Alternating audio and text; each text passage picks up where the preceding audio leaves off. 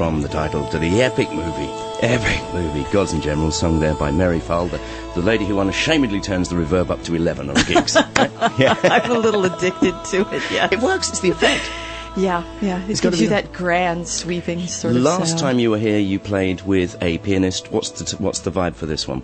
Well, it's me alone on guitar, which is what I normally do. That's my regular show in the United States. And the show I do with Warren is more sort of cabaret, more theater-oriented. The show anybody does with Warren is more cabaret. It's more cabaret, exactly. But it's really fun. I mean, I get to do sort of stretch and do all kinds of different things. But no, this show is my show. It's everything. Everything in the show is something I've written. So it's all original material, which is a lot of fun. And I talk a lot. I mean, it sort of spans my career. So I do some October Project songs, things from the other side of time. And also, I have a lot of new material I've been recording in New Orleans. We'll put something new on in just a second, but you did this very clever album where it was your version of... From the Dark Side of the Moon. Yeah, let me just check it out. I remember this from last... So you did the whole thing, basically. I did the whole thing, and I'm actually releasing it finally this year. I had done it for V2 Records, and just as the record was about to be released, V2 closed its doors, which was sort of heartbreaking. But I'm going to release it this year, and hopefully I do some songs from this also, just on my own with the guitar. Sort of acoustic versions of it, but I'm very proud of that. So if I stick this on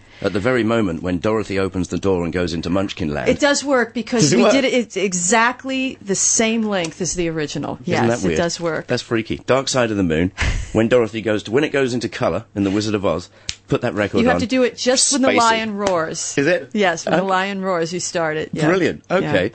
What else have you got on the go at the moment? I notice you tend to be sticking more to original stuff now. You're really pushing your own material. Absolutely. Yeah, I love to write, and as I said, I've been recording in New Orleans. The cut that I brought today actually is a song I wrote about Johnny Cash and June Carter. So I'm a huge Johnny Cash fan. Give me a number. Number 1, I believe. Let's give it a go. If it's not, we'll change it. And it's called? Johnny and June. John loved you like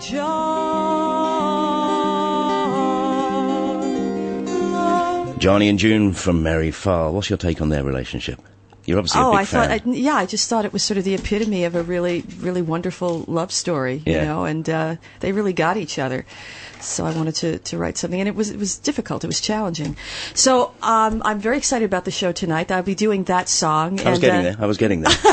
They made sure that they wanted me to tell the phone number, which is 31288-288 for tickets. That's 31288-288, or go to www.hkticketing.com or www.hkfringeclub.com, and the show is at 8 p.m. tonight and tomorrow. Apart from singing and talking, have you got any particular vibe on this tour?